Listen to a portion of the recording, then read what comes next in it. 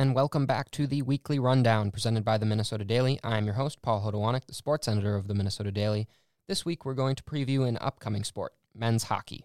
There's a long history with this team, but they haven't quite lived up to expectations lately. So what will they bring to us this year as they start their season this weekend? To find out, we have our men's hockey reporter, Anna Landis, in studio to give us a breakdown of this year's team. Hey, Anna. Hi, Paul. Make sure to check out all of Anna's work this season covering the men's hockey team, as well as her continued coverage on the women's soccer team this fall. All right, let's jump right in. The 2018 season was a little bit of a roller coaster for the Gophers. They were 18, 16, and 4, right around 500, and 11, 10, and 3, in the conference. So not seasons that maybe Gopher fans of old are used to, not as dominant as they have been in the past, but they're rebuilding. It was the first year in Motzko's system. A lot of times that can take a little bit. But nevertheless, they were a team that was kind of on that roller coaster. They never won or lost more than 3 games in a row.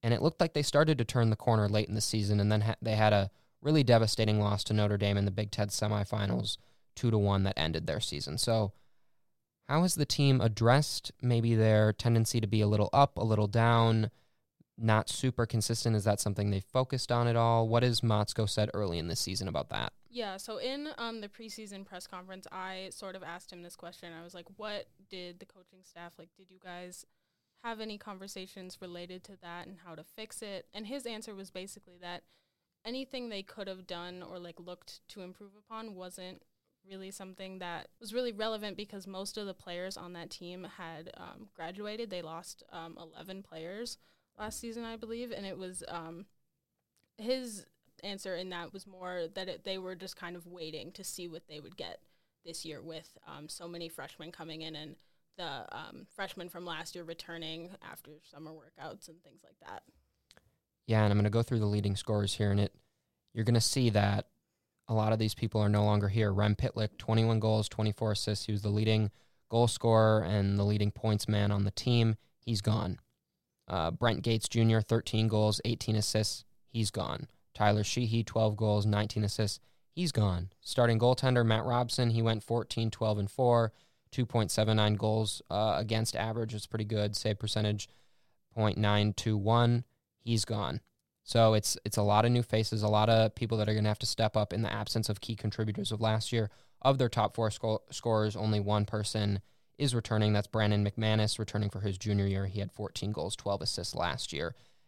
And it's not just those key contributors in the power play. They lost one of the top units in the nation. They lost everyone that was on that team or on that unit as well. And the power kill wasn't bad either. And only the defensemen, I think, are returning. So this is going to be a new look group. What are Motzko's expectations heading into the season? How is this team viewing their season, knowing that they're going to have a lot of players that are stepping up that weren't in roles that they have been in before? Yeah, in that press conference, Motzko and the players as well, they talked a lot about how the team is in a year of transition. And since, it's so early, they don't really know what it's going to look like yet. They don't know, power play, penalty kill. They don't really know what that looks like yet because they've only been practicing for a little bit. They don't really have they don't have set roles yet, I would say. And in recruiting, in getting people from maybe junior college, what have they gone out and done to try to replace those key contributors? Right. Well, this freshman class is really large to replace all the players that left, and a lot of them, they have a lot, big resumes. Jackson Lacombe, he went 39th overall in the NHL draft to Anaheim. Defenseman Ryan Johnson, he went in the first round overall, 31st to Buffalo. Just some really solid players. And they also went and they got Jack LaFontaine, a goalie from the 2 years at Michigan, before going to junior, and then he still had NCAA eligibility to come back to Minnesota, and he is a really strong goaltender, and that is something that is extremely to Minnesota's advantage, having lost Robson, because instead of having 3 freshman goalies, they have someone who has a lot of experience and a lot of confidence coming into the season. Yeah, they didn't just lose the starter Robson. They had 2 other goalies on the roster. Neither of them are which are on the team, so it's a whole new group. I know during the media availability. They talked about LaFontaine. He talked about LaFontaine a little bit, how he may not have been ready at the beginning of his career to come in and play at this level, but now he thinks that he is ready and has the chance to be the starter. And so far in the exhibition game, they played all three goalies, so it's a little bit unclear who's going to be the goaltender. From your indication, from who you've talked to, have there been any indications about who might be that leading goaltender at the beginning of the season? I mean, Motzko said in the press conference it was something that the coaches would pick who started the game, but it would be sort of up to the team who they thought was, a good goaltender that was going to be solid enough to be their, first goaltender as opposed to just, starting the game. And that was something I thought was interesting. And then when you look at LaFontaine, he is coming in with a lot more experience than the other two goalies, Close and Mo. We still don't, in the exhibition game, they all played, they all made saves, we're all getting reps, but LaFontaine, he has reps that the other two goalies, they just don't have, and it's not, a fault to their skill. It's just that LaFontaine has been in the game more, and he's been able to go out and get experience in the Big Ten, which is crucial for, being able to get that college experience in the same conference that Minnesota's in, and then as well going to juniors. Yeah, so it sounds like, although we might not know for sure, nothing's been announced, LaFontaine might have the leg up just in terms of experience, and it wouldn't be a surprise to see him out there at the beginning. And with all these new faces, it's a little bit comparative to what PJ Fleck has been saying the past couple of years for the Gopher team, that they're really young, that they're going to have time to learn, and that's evidenced. Sammy Walker was announced as a captain. He's only a sophomore, I believe. Right. So this team, and I think they've liked that he's a captain because he can kind of mesh with a lot of the younger guys, but this is definitely a team that might have that roller coaster ability at the beginning of the season because they're freshmen. They're going to play really well some days. They're going to not play really well some days. They're going to be thrust into some opportunities that some of them might be ready for, some of them might not be ready for. So I remember last season there was a little bit of a panic about how the team started the season. Yeah. Didn't get off to a great start. I wouldn't be surprised if that potentially is how the team starts out, at least until they get comfortable with everyone. Like you said, only a couple weeks of practice that they've had so far. So when looking at this team, what do you see as some of the best case, worst case scenarios for them? Because this team could be so sporadic. If everyone clicks, everything could be really good. If they are struggling and the freshmen aren't really feeling it, like their confidence level's a little shaken, might go downhill. What do you see? Well, what's interesting is, people, they always kind of talk about, there's always a lot of Edina players on Minnesota rosters. But in this scenario with so many young players that, the players coming from suburban Minneapolis teams, that I think really plays to their advantage because these players, whether they've played together before or not, they're already sort of familiar with each other in a way. And so that chemistry, I think, is something that could really play to their advantage. And they do have a lot of talent. And I think similar to women's soccer this year, they've kind of been going through the same thing. They have a lot of talent, but it's, in low-scoring sports like that, you can play well and then still not, the shots don't go your way every day and things like that. But the main thing that they have been talking about they talked about in that press conference was that this group has a lot of talent. We just need to now get on the ice and in a game and put it all together and then see what we have.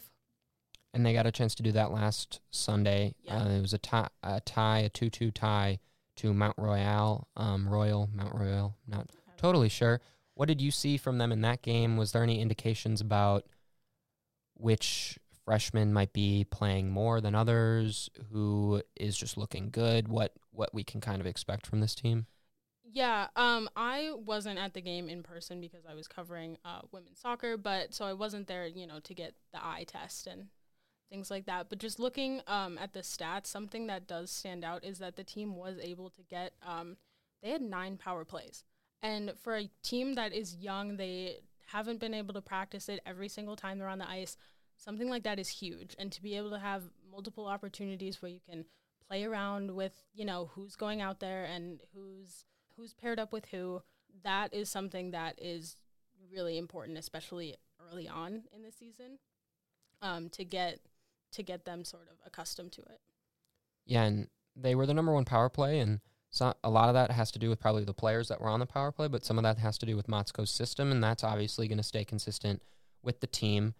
So them getting all those opportunities, if that's something that persists, there's no reason to think that maybe they can't jump up there again. I know Motzko's really excited with the talent that they have in the freshmen, and that can be shown very well on the power play especially. So it will be interesting to see how that unit does, especially, and the penalty kill, to see really what happens. And it'll also be interesting to see not all 11 freshmen are going to play, and it's going to be some of those sophomores that were maybe freshmen who were on the team last year, sophomores who were on the team last year that are now getting their opportunity. So we're focusing a lot on those guys, but those might not even be the key contributors. They might be people that have already been on the roster for a little bit and now are just going to start getting going.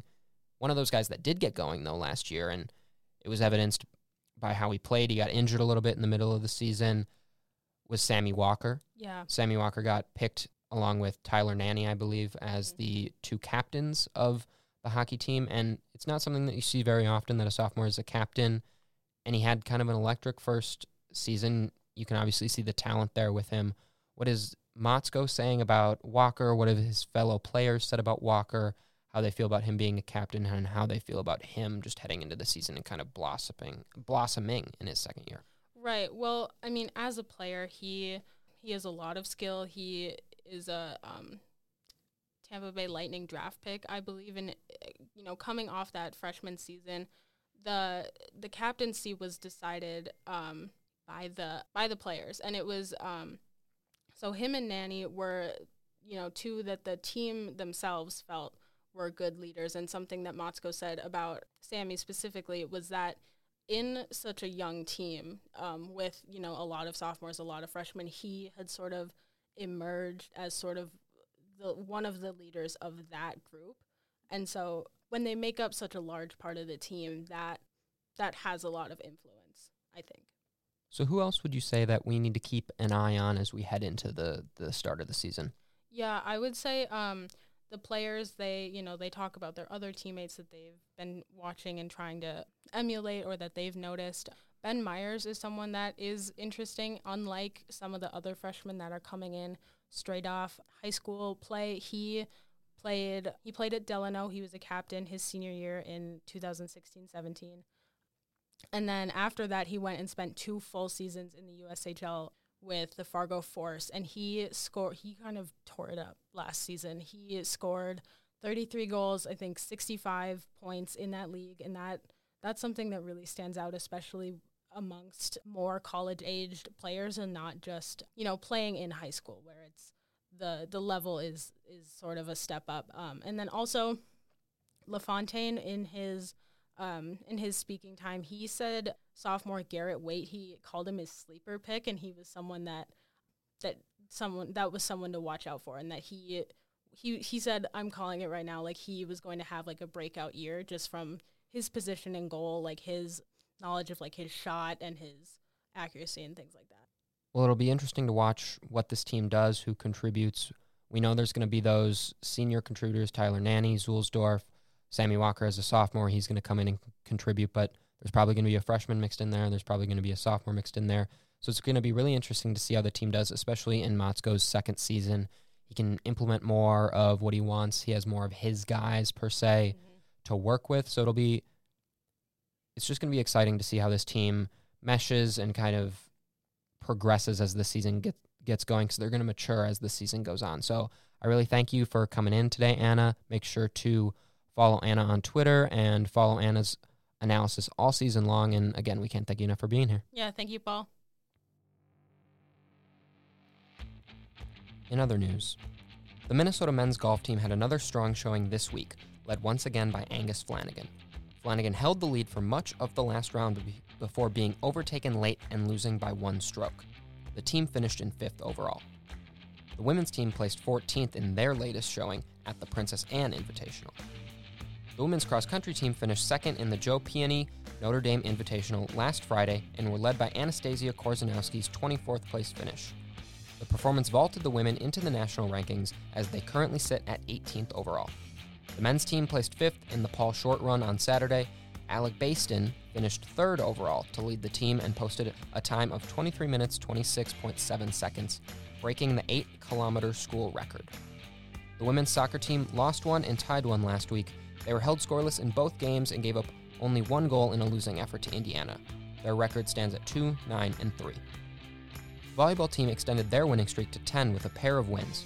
First came a 3-1 win against Rutgers on Saturday, then another 3-1 win followed against Illinois on Wednesday. The team heads to Madison for a showdown against a highly ranked Badgers team on Sunday.